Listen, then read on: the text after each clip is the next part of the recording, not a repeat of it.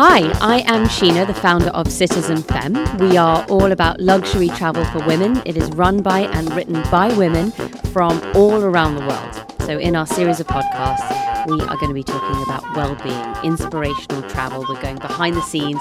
We're talking to inspiring women. We're giving you travel trends and tips and so much more.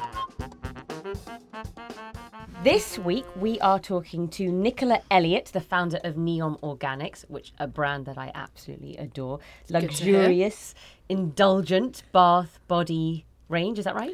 Very much a well-being brand is kind of how we see ourselves. And Amy Hopkinson, the digital editor of Women's Health Online. It's your go-to for health, wellness, tips, tricks, travel. Anything else, Amy? We wrap it up as everything that you need to feel good about yourself. So exactly like you've said, from the food to the nutrition to the travel destinations, it's your go-to resource for health and wellness. Brilliant. So well-being is a part of both of your lives, from what you write about to maybe how you practice. What does it mean to you? It's a big question. What's quite nice is if you can define it personally, what's right for you. I think there's no cookie cutter approach to it. And I think that's kind of the first part for me, is to say, actually, what is well-being to you? Because it's different to different people. You know, you may like an awful lot more exercise or, you know, running every day. And I may like, you know, just strolling with the kids in the park. And I think that's the first thing about well-being, is saying, create your own toolkit. It's basically got to comprise of putting the right things into your body and taking time outside and nurturing yourself in a way that you enjoy it. But it's as fluid as that, and it's up to kind of what suits your lifestyle. So I'm sorry that's not a really prescriptive answer, because I know everyone wants that. Everyone wants to look, what's the 3 things that I should do? And I obviously have mine, and I'm sure you have yours. But I think it's a really important message to get across, that well-being should be a toolkit of things that make you feel your best, fitting into your world in a very real way. So it's manageable, especially on a long term, something that's just not you dip in and out. Amy, you'd be better equipped to answer this than me. You know, exercise, the best form of exercise is the one that you enjoy and you're going to stick to. And I think, you know, well-being is absolutely about that, because if you're not going to enjoy it, and ultimately if it's not going to make you feel your best, then you're not going to do it. Like, no one needs another thing on the to-do list, No. do they? Not me. I really agree with that. So for me, it's feeling good in your own skin, but it's also being okay with not being okay all the time. There's this pressure at the moment that we have to be 100% happy or define ourselves as happy, healthy. And actually some days are a bit meh. And it's like, it's okay to wake up on those days and not be a complete happy person, as long as you are feeling okay in yourself. I very much used to be the person who felt that well-being was what I was eating, what I was saying and what I was doing. And actually it's not. It goes back to that feeling. And so, yeah, my well-being, I would say, changes all the time, or what I define as well-being. But it always comes back to feeling good in my own skin. Great. So what would be an average day? Is that a fair question? And how would you actually then bring that well-being into your daily life, from running an online magazine, which is daily, changing to running a business, staff? You know, there's so much to do on a daily basis. What is an average day for you, and how do you bring well-being into that? Well, I'd like to change the question. All right. I'd like to change the question to what would be an average week. Okay. Because I think, to be fair, I mean, everyone's got different jobs, and some people's jobs are probably a bit more regimented than certainly mine is, which is just, there is no average day. But I think where your well-being's concerned, it's more helpful to look over the course of the week, because inevitably you will have a day where you just don't have time to exercise, and, you know, you're in the office for far longer than you want to, or you have a night where you drink a bit more than you wanted to, or whatever. And I think, again, that's okay. I think it's about saying, look, during the week, have you ate well? Have you, you know, done, you know, your sort of few hours of exercise that you need to do? Have you got outside a few times? Have you seen your friends? Have you connected with people, etc., etc.? And I think for me, I always try and do, you know, 10-minute meditation every day. When I look back through the app, you know, have I done it every day? No, I'm probably averaging 4 days of a week, but that's sort of, you know, okay, that's better than nothing. And same, you know, with eating, I'll try and eat as best as I can, but actually there'll be the day where you have the fish and chips or whatever else. So I think it's about, for me, looking at that week and making sure that I've moved enough, I've ate well enough, I've spent some time reflecting, contemplating, feeling grateful. Is that writing in a diary? Is that meditating? Whatever. Spent enough time connecting. For me, that's something that I personally really need. Get really down if I've not seen enough of my, really good friends, been with the children, etc., etc. So, sorry, long answer to a question that I changed in the first place. But No, it's a great answer. It's hard to know when to stop and start. It's such a big question, isn't it? Sorry. So my average day, okay, my day kind of starts at around 5 to 6. I've got a Lumia alarm clock, which wakes me up with light. That was a life-changing present. That's great. Yeah, came into my life about 4 years ago. Tell us about the Lumia alarm clock. So I'm intrigued. So this is a really bold statement, but haven't snoozed since. Or maybe like 3 times when I've been hungover. But it starts gradually about 20 minutes before you need to wake up, and it just fills the room with light, and so you naturally come out of your sleep. I used to be the person which had their iPhone on the loudest setting like that, and I would snooze it all the time. Anyway, so the alarm clock goes off. I go downstairs. Me and my boyfriend have a couple of kind of rules in the house. I make the hot drinks. He does my washing. So I think you got off. I've done really well there. It works. It's a partnership. And so I go downstairs and I make a cup of hot water and lemon, and then I sit and do a couple of minutes of breathing. People say to me, is that meditation? I suppose you could class it as meditation, but I found that before, when I was trying to meditate, it was really stressing me out. And so actually now I just sit there on a yoga mat. And it's not that kind of idyllic thing you see on Instagram. It's not like in a beautiful room or whatever. It's normally in my dining room. There's normally washing around. But I roll out a yoga mat, I sit there, and I do a couple of minutes of breathing. And then I take our hot water and lemon back upstairs. And I start getting ready for my day. So these days, I start in the office at 8:30 a.m. And I try to walk to the office as much as possible. So whether that's getting a bus and then walking for 30 minutes or walking the full 90, depends how much time I've got. So what time do you get up? So I get up at 5 to 6, which people laugh at because I don't have any children or anything. So they're like, why? But it's because years ago I was always in a rush and realised that being in a rush was stressing me out. And when I was stressed, I was trying to exercise off my stress. So I was constantly like in this highly strung state, or I was stress eating, and I would just try to kind of like dial everything down. Yeah. And so for me, I might do a couple of emails before leaving the house, but if I walk a certain amount of the way to work, I've got this kind of section in my day which isn't on technology. And that's really important in the role that I do. And then I get into the office and we have a bit of a catch up. And it's around lunchtime I normally break and go and do some kind of form of exercise if I'm going to go to the gym. Again, to get away from my screen, because I didn't used to do that and that was awful. Yeah. And then I will go back in the afternoon, and that's when I generally have meetings with our commercial team or other areas of the business. So at the moment, we're planning a big body positivity campaign for June called In Shape, My Shape. And so I'll meet with people to talk about who we've got involved and where we're going to put it. And then I finish at around 4:30. And if I haven't gone to the gym on lunch because I maybe had a meeting that day, I'll go to the gym then, and then I'll go home. And then it kind of gets into the normal evening. I used to be terrible at working in the evenings, and then I kind of had this like life realization was that whilst I love what I do, I didn't want it to define my life. Yeah. And so I very much get home, and if I am working on anything with somebody in another time zone, I'll check in, and I will always have my phone on WhatsApp, but otherwise I am off Outlook until the next morning. And that's kind of like when I sit and binge watch Netflix. I think she's got it more sorted than me. No, I think you've got it more sorted than any of us. She has. No, I make it sound like that. It Much doesn't better. always go like that. And if I've got an event on or something, life can be a bit crazy. I do tend to eat the same meals in the evening as well, because I will cook once and then eat the same for 3 days. But again, I'm not the person. I love cooking, but I didn't like coming in every night and doing it. And so, so normally it's kind of stuff out of a Tupperware in the fridge, and then I get more time just to hang out on Netflix. Relax. Yeah, or search ASOS for espadrilles is what I'm doing at the moment. But that's kind of it. So I guess then stress comes into this. Last week it was mental. What was it? Mental Health Awareness Week. Yes. And that whole focus was on stress. So how would you take the stress out of your life, alleviate stress? Is there a method? For me, I I think you've got to think about it in advance of it happening, and then I think you've got to think about kind of what's your toolkit when it does happen. So for me, definitely, I won't feel it straight away. In fact, actually, sometimes I'm like, hey, winning, because I've, shoved so much into the week and, done, probably a month's worth of work in 3 days, 5 days, whatever else.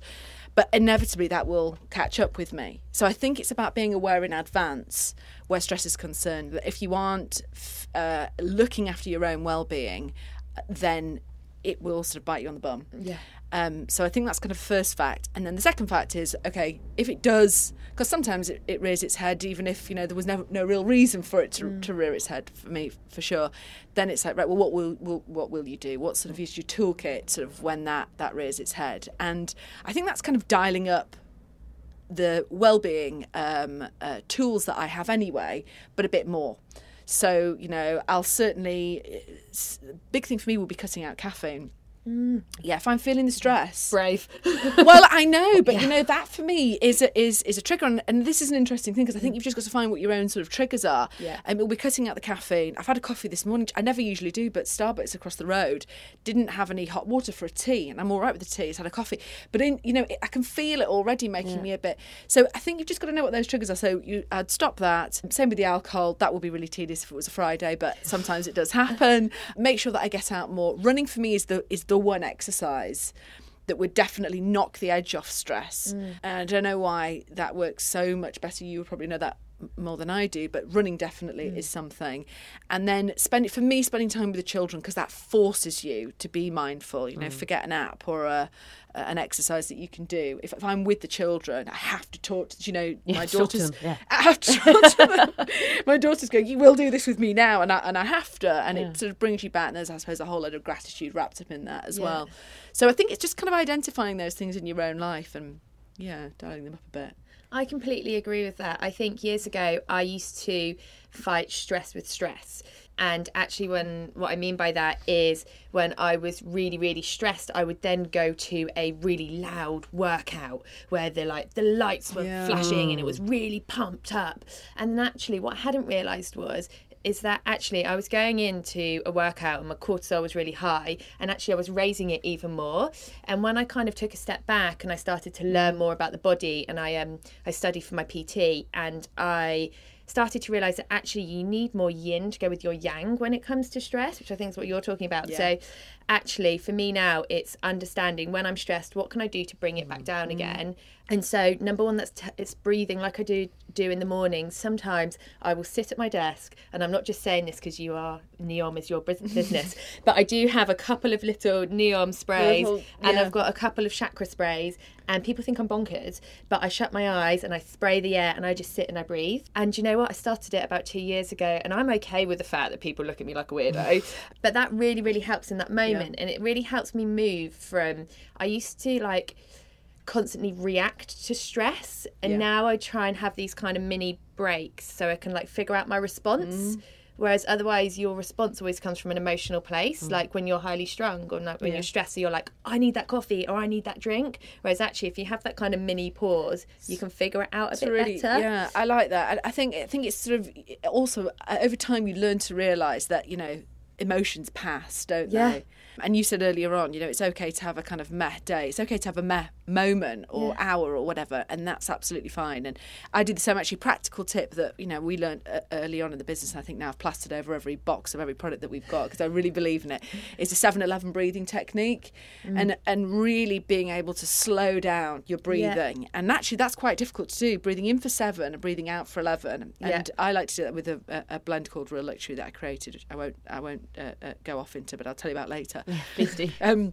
But this, I use the same, the rollerball. I have not got any in my bag. Actually, it always freaks me out a bit if I arrive somewhere and I've not got some in my bag, because in a moment of, I would put some on and I can breathe it in for 7, out for 11, and it's quite long and it's quite hard to learn to breathe that sort of slowly, but it really does calm you down and it lowers your blood pressure. Yeah. So I also do the same thing. I just didn't want to shamelessly plug my own product. No, but I'll plug it for you because it is something. It's just these kind of free to an extent. Obviously, like if you have a lovely product, it's great, but actually there are so many free mechanisms out there which are really great for managing stress. And then the other thing I did do a few years ago was about 12 months ago, I had my cortisol tested. Oh, amazing. Yeah, and so I need to do that. Well, it's interesting. So you do a saliva test over the course of 24 hours and they check your cortisol. And actually, mine was a problem because not that it was super high, well, it was high, but it just never dropped. So in the evening when it should be dropping so that I could get to sleep, it was still really high, which meant that I was having broken sleep. So that's when I started putting in these kind of things in my day of like these pause breaks and getting off Outlook in the evening to manage it. And it's made a big difference. I mean, coming off tech, is such a big deal, isn't it? Such a big deal. A girl who does some blogging for us, she'd Insta'd at night, like in the middle of the night, I can't sleep, and a picture of the dark. And I was like, get off your phone, woman. Because, I don't know why we don't understand this fact more. It's so important. Come off your phone a good few hours before bed. So then that brings me to the question of digital detoxing. Yeah. What are your thoughts on digital detoxing? And the people are spending money on going to retreats and things like that to get off technology. Number one, we've got to be aware that we can't be on our phones as much as we are. I mean, again, up to you if you can feel the difference, and maybe some people can deal with it more than other people, but I definitely feel the difference if I'm on the phone too much, for sure. And on the phone, it's kind of like shoving stuff into your head. Shove, more. And it consumes every break as well. I think there's something about the way that we use our phones in the 5 minutes where we should be walking from here to the tube. You would naturally, that would be a decompression part of your day, but we don't. We try and maximize. I'm doing that kind of maximize. God, that's such a crazy philosophy. So I think we've just got to realize that you can't keep shoving into your head and you can't be on it sort of late. The blue light on your phone, it definitely impacts your sleep. Yeah, so I agree with all of that, but it's a tricky one for me because obviously 78% of my audience is on a mobile. And so actually, I think what it comes down to is consciously consuming when it comes to using your phone. Totally. Like, I think phones are brilliant, and actually we are sharing so much content which is helping women live healthier lives. But actually, it's, as a female, is checking in with your phone when you're using it and then deciding actually when you don't need to be on it. So like you've just said, like, do we need to be walking along the street on our phones? No. We don't, unless you're kind of looking for directions of where to go. But otherwise, don't be walking along and scrolling Instagram, because actually what's that going to bring to you right now? I think it's much healthier to be off your phone and having a kind of looking around and seeing stuff like that. I actually did go away and do a 5-day digital detox last year. That freaks me out as much, but what did that involve? So no phones, no Wi-Fi? No phones, nothing. Okay. And so I basically just decided that I needed a time out because my work is sometimes 24/7, if you like. I just decided that actually I really needed to press pause. And for me, pressing pause doesn't mean stopping. It just means giving yourself a bit of a break. And so I went away and I did 5 days, and I didn't take my boyfriend or anyone with me, just went away for 5 days. And so I turned my phone off and I just had a camera. Okay, kind of digital, but no social media. And it was so bonkers. So I can still remember going for dinner by myself on the first night, and my hands didn't really know what to do with themselves because I was like, but there's a really nice meal and I really need to take a picture of this, and I hadn't bought the camera because I was like, she can't be the crazy tourist at dinner with a camera. And so it was kind of like reprogramming myself that actually not everything needs to have a picture taken of it. And like, when I'm sat on the loo, because I got to the point, and I talk about this all the time, I was on the loo scrolling Instagram. Like, come on. Like, there's got to be a point in our lives where we don't take our phones. Yeah. And I mean, at that point, I probably would have taken it into the shower if the iPhone 10 had been out, and I could have. And so it was just getting back to kind of like doing normal things without being on a mobile and just really being present in experiences. And there were times when I did feel really lonely. Like, I have a really great Instagram community and I talk to like quite a few women every day, but I then realised that actually they're always going to be there. So after 5 days, I just rechecked back in again. And it did mean that when I came back to London, I was a lot more conscious of my phone habits. A year on, am I still in that pace? Probably not. But I do think having that kind of time out every now and again can be really helpful. So travel is a really big part of the whole wellness boom that's happening. It's such a huge industry. I think there was a figure, it's worth £3 trillion. Yes. And the biggest part of this is travel. Yep. You've got the travel side of it, and then you've got products as well. I think Gwyneth Paltrow was promoting an egg, a crystal egg for your vagina for £46. This is your question, Amy. That one's for you, Amy. So what is your take on the products and that whole boom, as well as the wellness stuff? Because how far is too far as well? Some of them are gimmicky.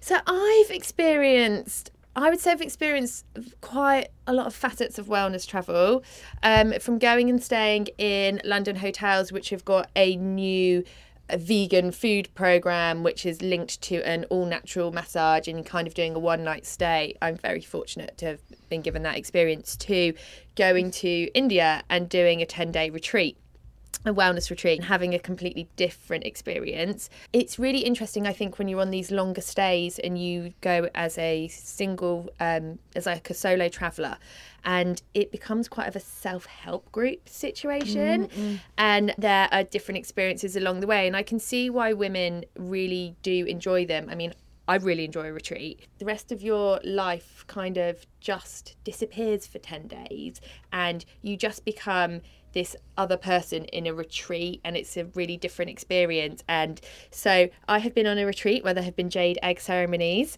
What's a jade egg ceremony? So a jade egg ceremony is where women get together and you put them up your vagina.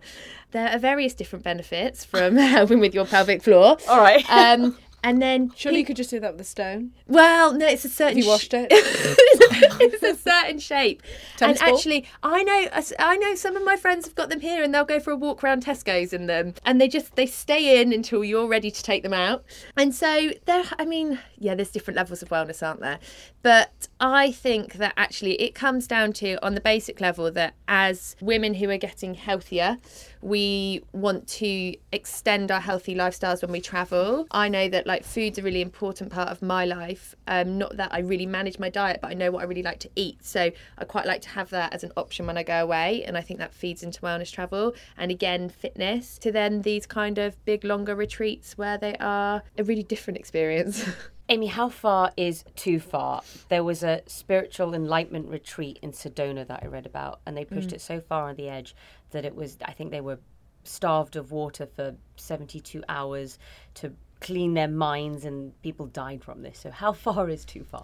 Okay, so first of all, I would obviously never agree with anything like that. You can go too far with health, as you can do with anything, and you can become so obsessed with health that it becomes unhealthy. I know that I have witnessed girls exercise themselves to a point where their body fat goes so low that they lose their periods, and that's not healthy. And so actually one of the decisions that I made as an editor about 12 months ago was that I wouldn't work with anybody who talks, or any female who talks about their body fat being under 18%. So it does become an obsession, and actually it's something which we have to all be really responsible, we'll take into account and make sure that all of our content which we put out on social media is responsible. And it's something that actually at Women's Health is kind of a really big part of our DNA. So we only work with experts, everything is fact checked, and we provide the best science. However, sometimes it is a bit like the wild, wild west out there on social, and people have just become content creators, and then they put out what they think is helpful.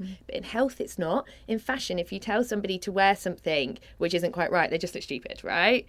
Or they waste their money on a purchase.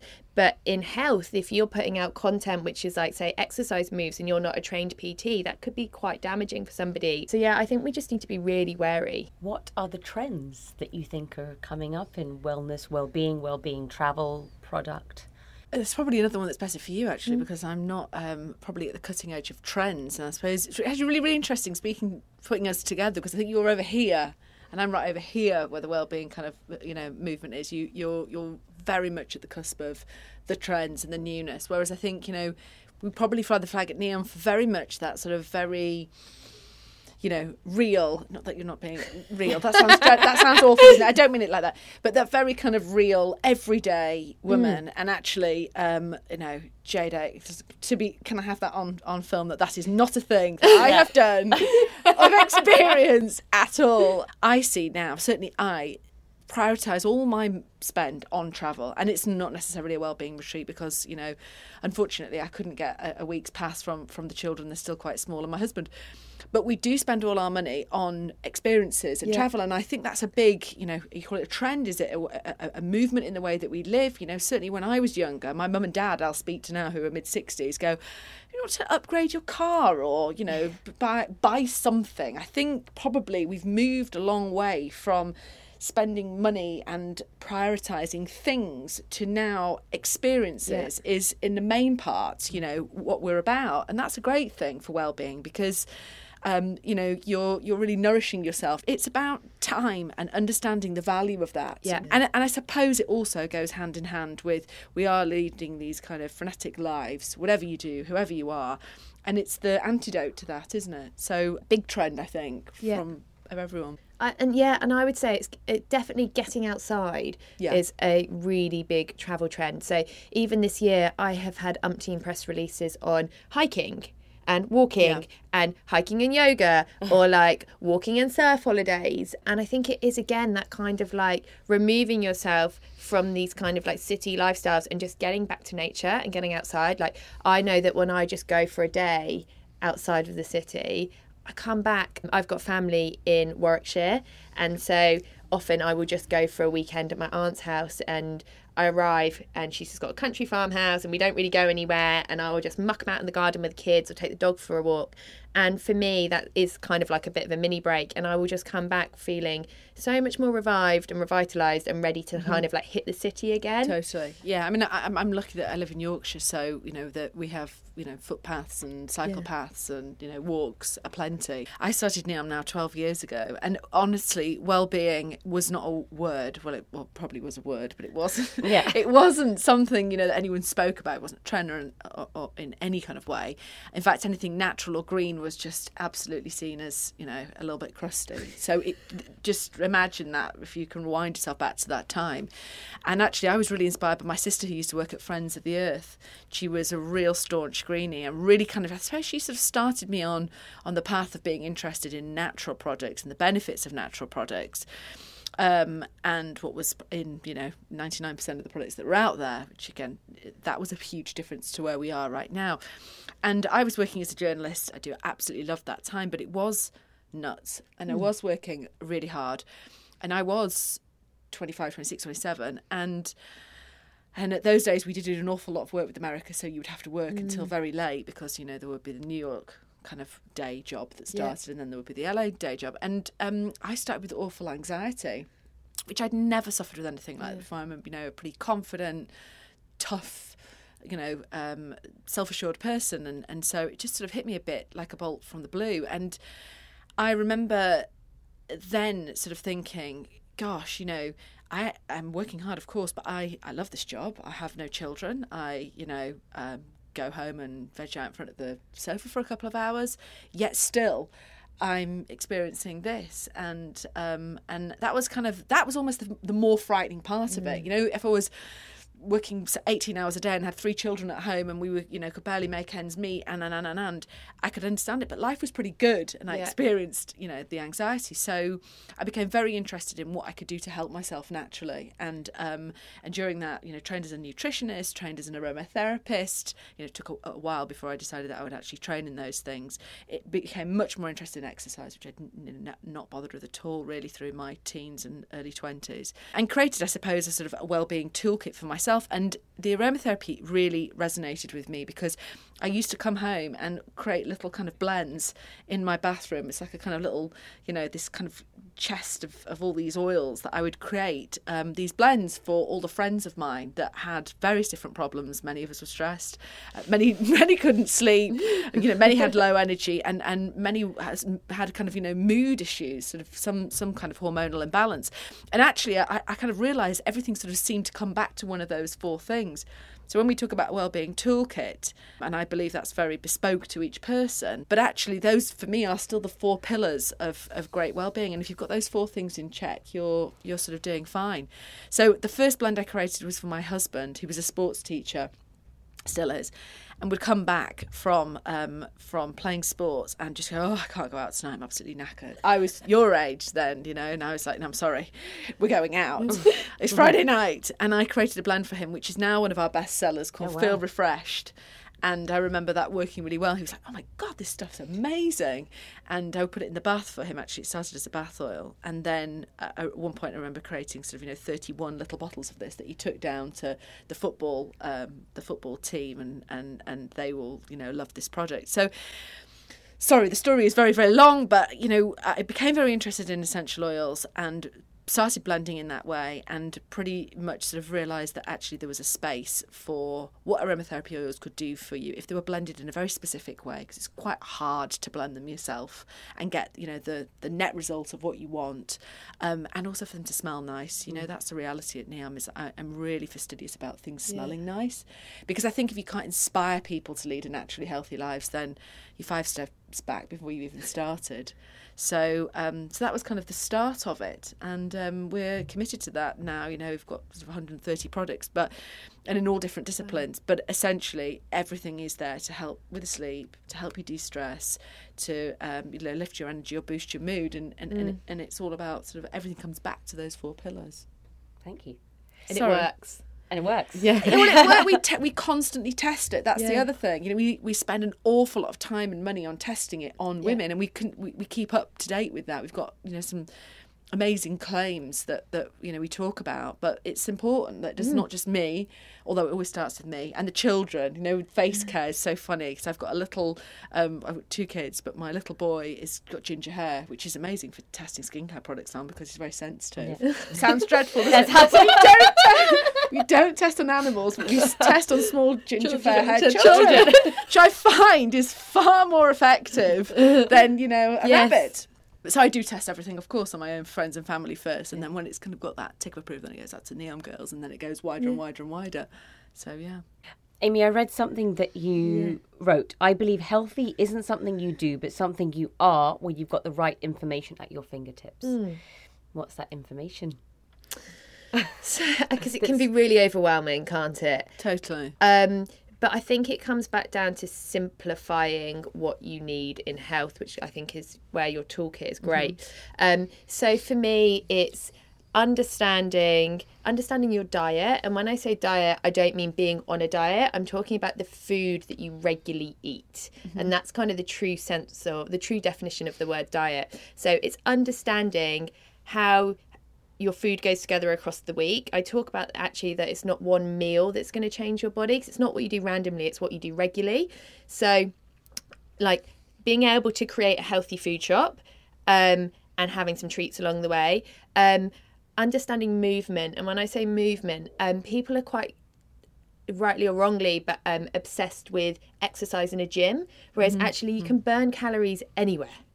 So like one of my big things is actually, do you know what? Yesterday I took a lunch break and I was going to go to the gym, but actually I was a bit stressed and I was like, I just need a break. So what I did was I just went for a walk around the shop, and I went and bought my new nephew a couple of new outfits, because I can't wait to see him on Saturday.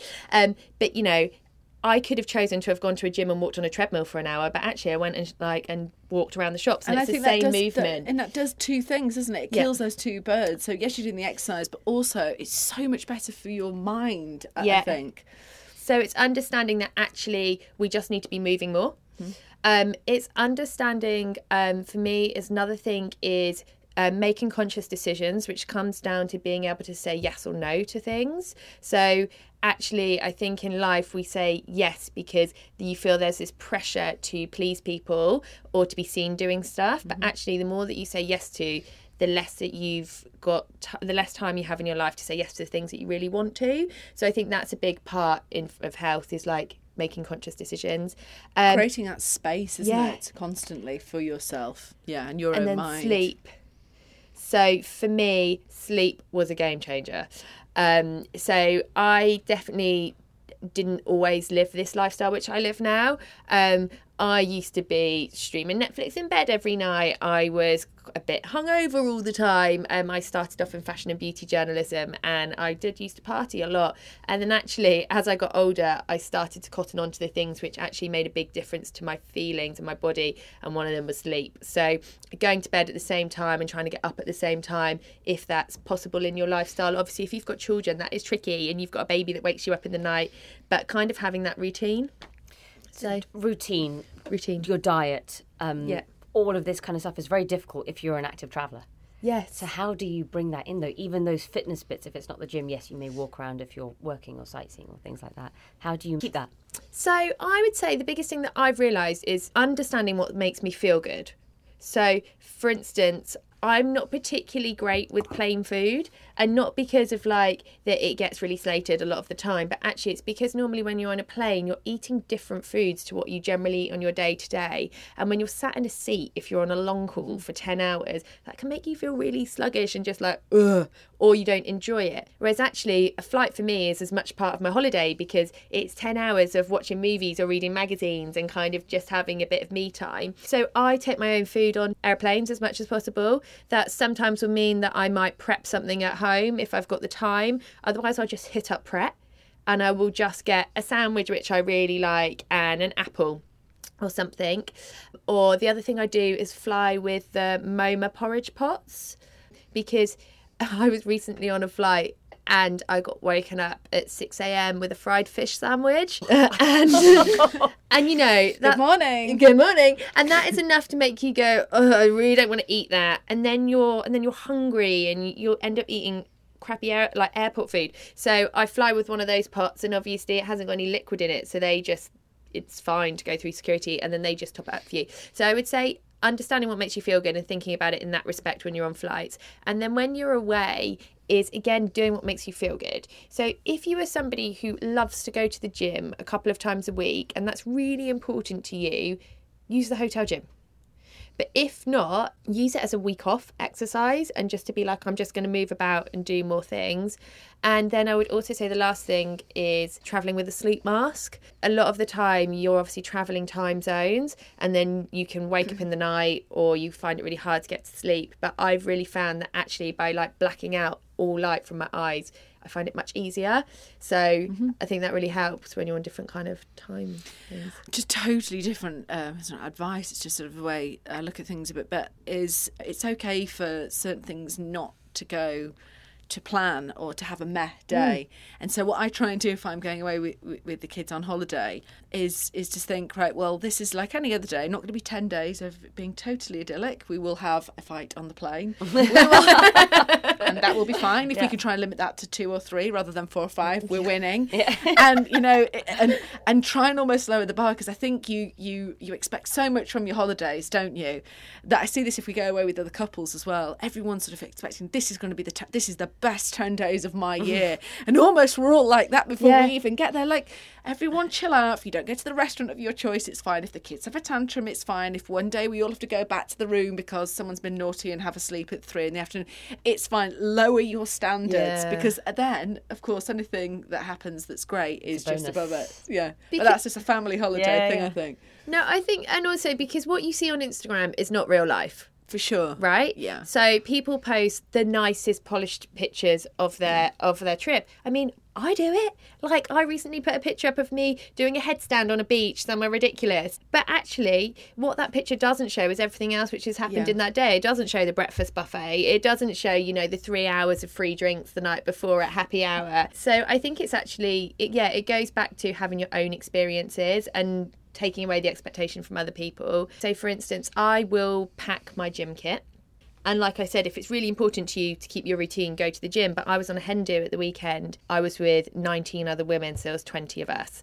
And before going, it was like, will you do a HIIT class? Will you do a HIIT class on the Saturday? And I was like, hen do's have changed. Hen do's have changed. I was like, 100%. Did I do that HIIT class on Saturday after Friday night? 100% no. I woke up in the morning and I was like, give me that egg sandwich. I need to sit in the corner quietly. And then I just sat outside. So yeah, it's being able to kind of like change, isn't it, and just go with the flow. And totally, and I honestly think this is going to become a real problem, more so for the younger generations than I've experienced, is expectations being set too high. I'm an awful Instagrammer. I barely post, and everyone at work's always crossing me for doing that. But the odd thing that I put on there, people will say, "Oh, you look like you had a lovely weekend." I'm like, "Did I? I had a crap weekend." Yeah.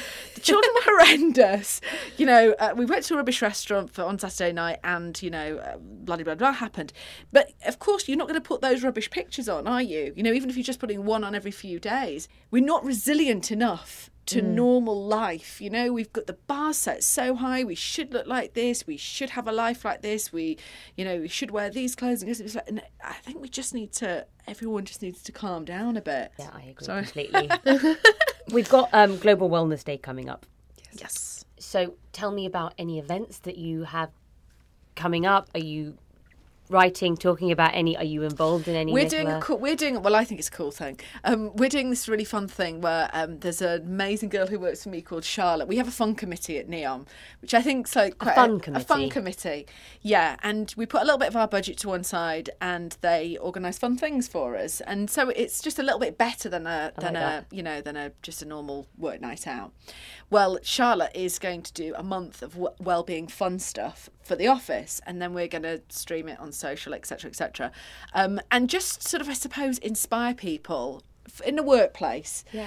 Because why should you not have a fun, ambassador in the workplace? But with a wellbeing sort of slant. So is it that, we're all going to go outside one day and turn off, like, literally everything electrical stops between 1 and 2, and we all have picnics outside? Everyone has to bring something for a picnic.